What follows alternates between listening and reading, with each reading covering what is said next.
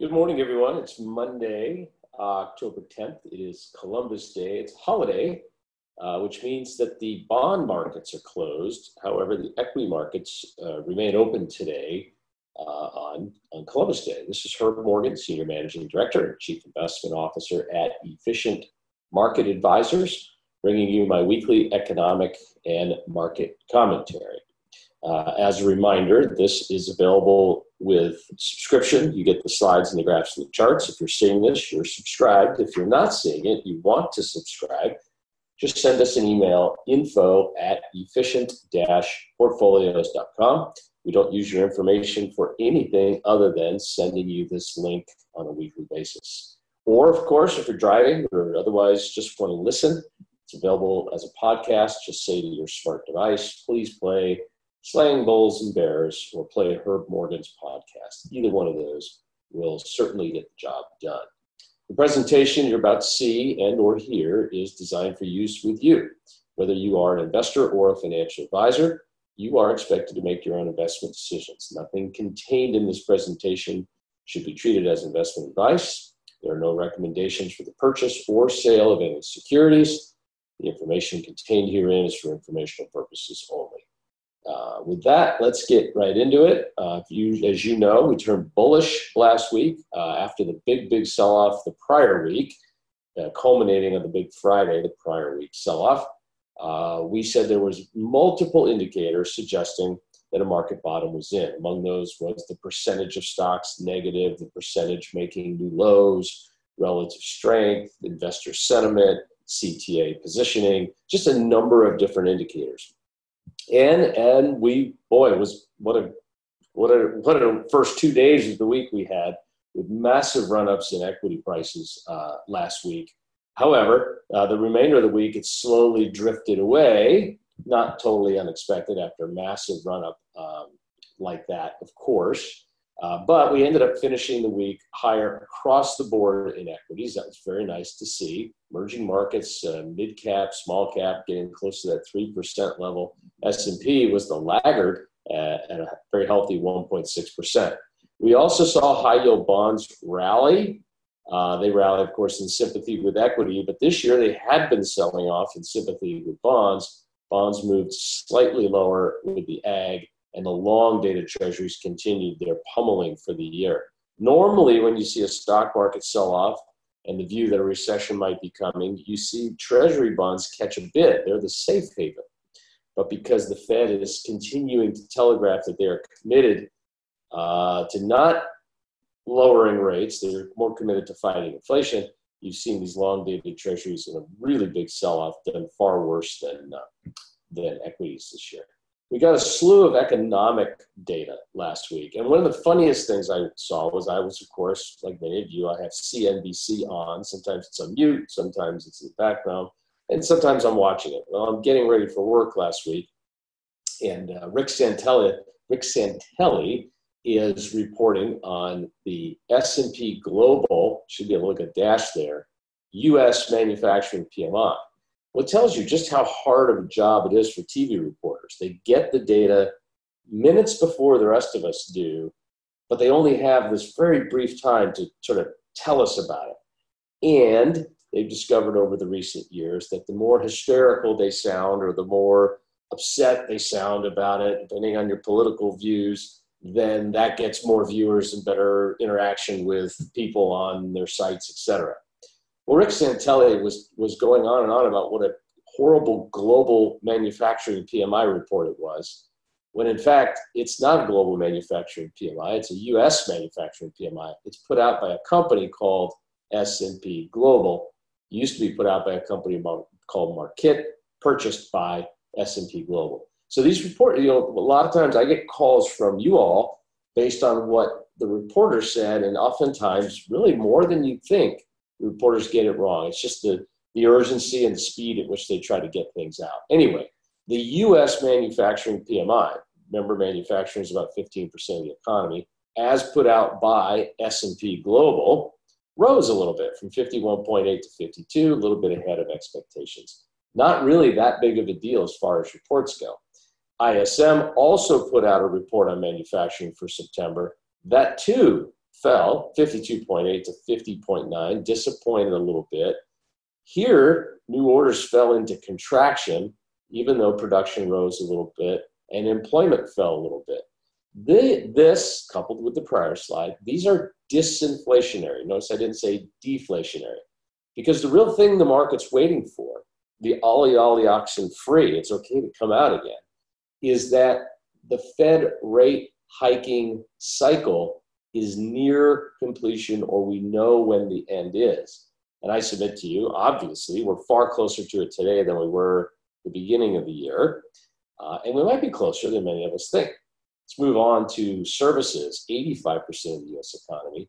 S&P Global reported that U.S. services, sorry to Mr. Centelli, U.S. services rose from 43.7 to 49.3. Remember, anything below 50 is contraction.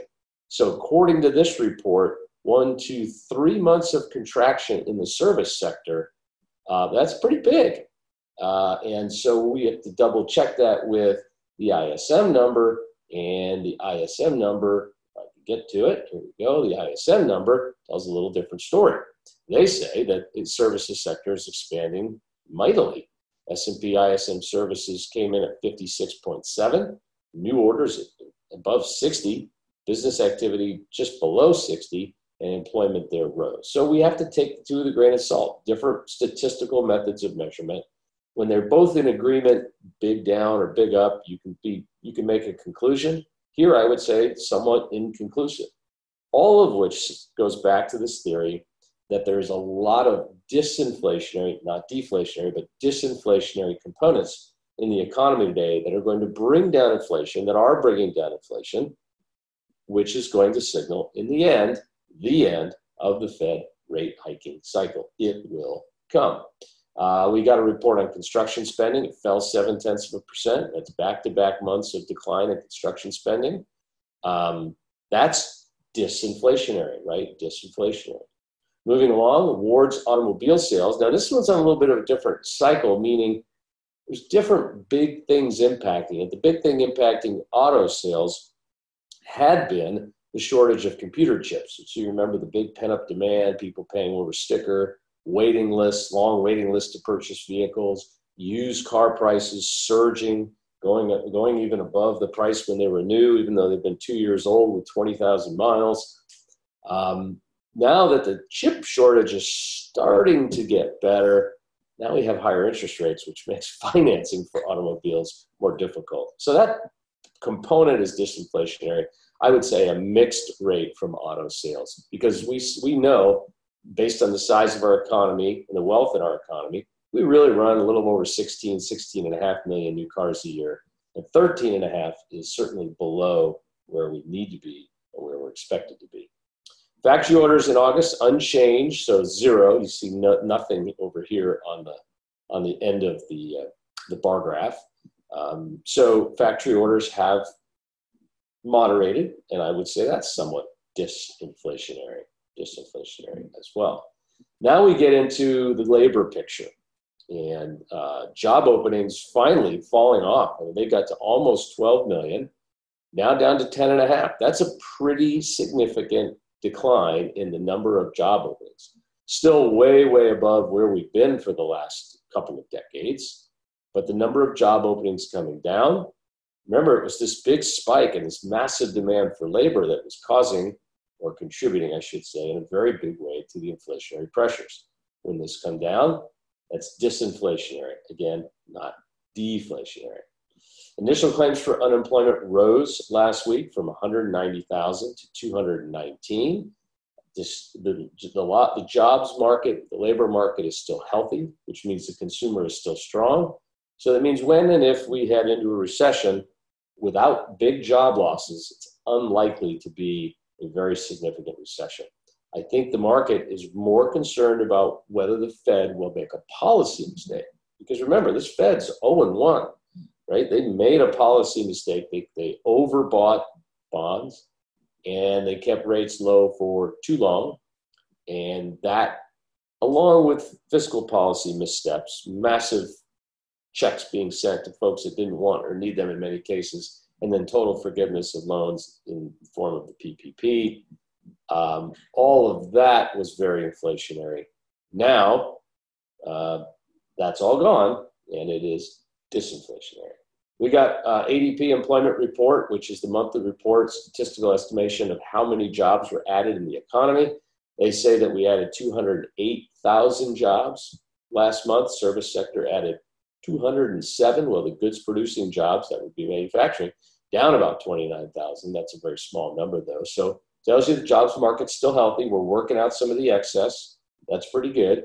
Really the same thing from the BLS. That's the government jobs report. The September Bureau of Labor Statistics said we added 263,000. Unemployment rate down to 3.5%, 5-decade low. Participation rate 62.3. It was off about a tenth.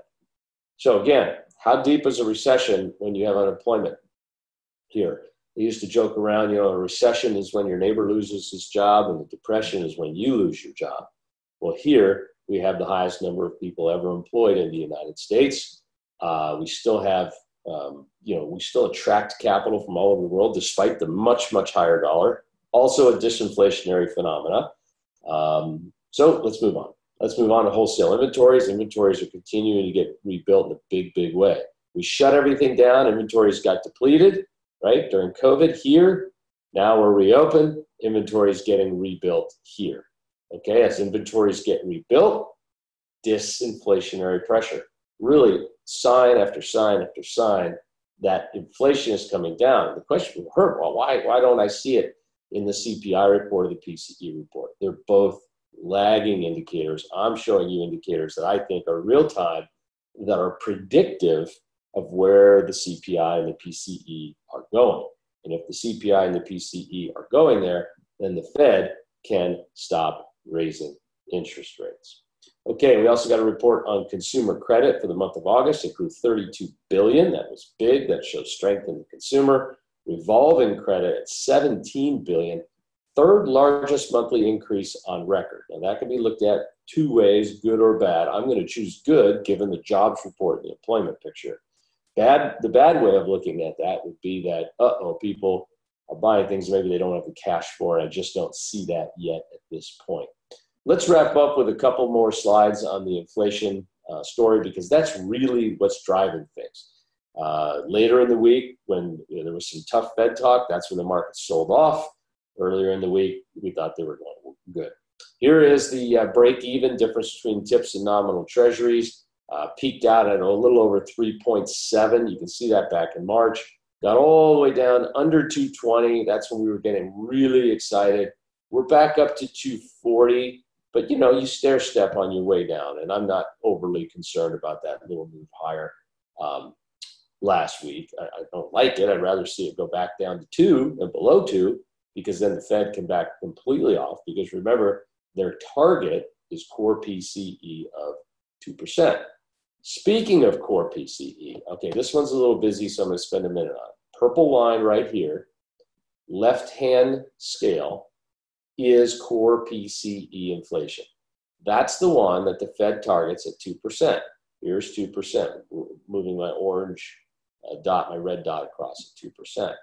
I impose this upon a graph of inventories, which were depleted, orange, and are now growing, and backlogged orders. Remember when you couldn't get anything, 18 months to get a car, all these different things, and now backlogs coming way down.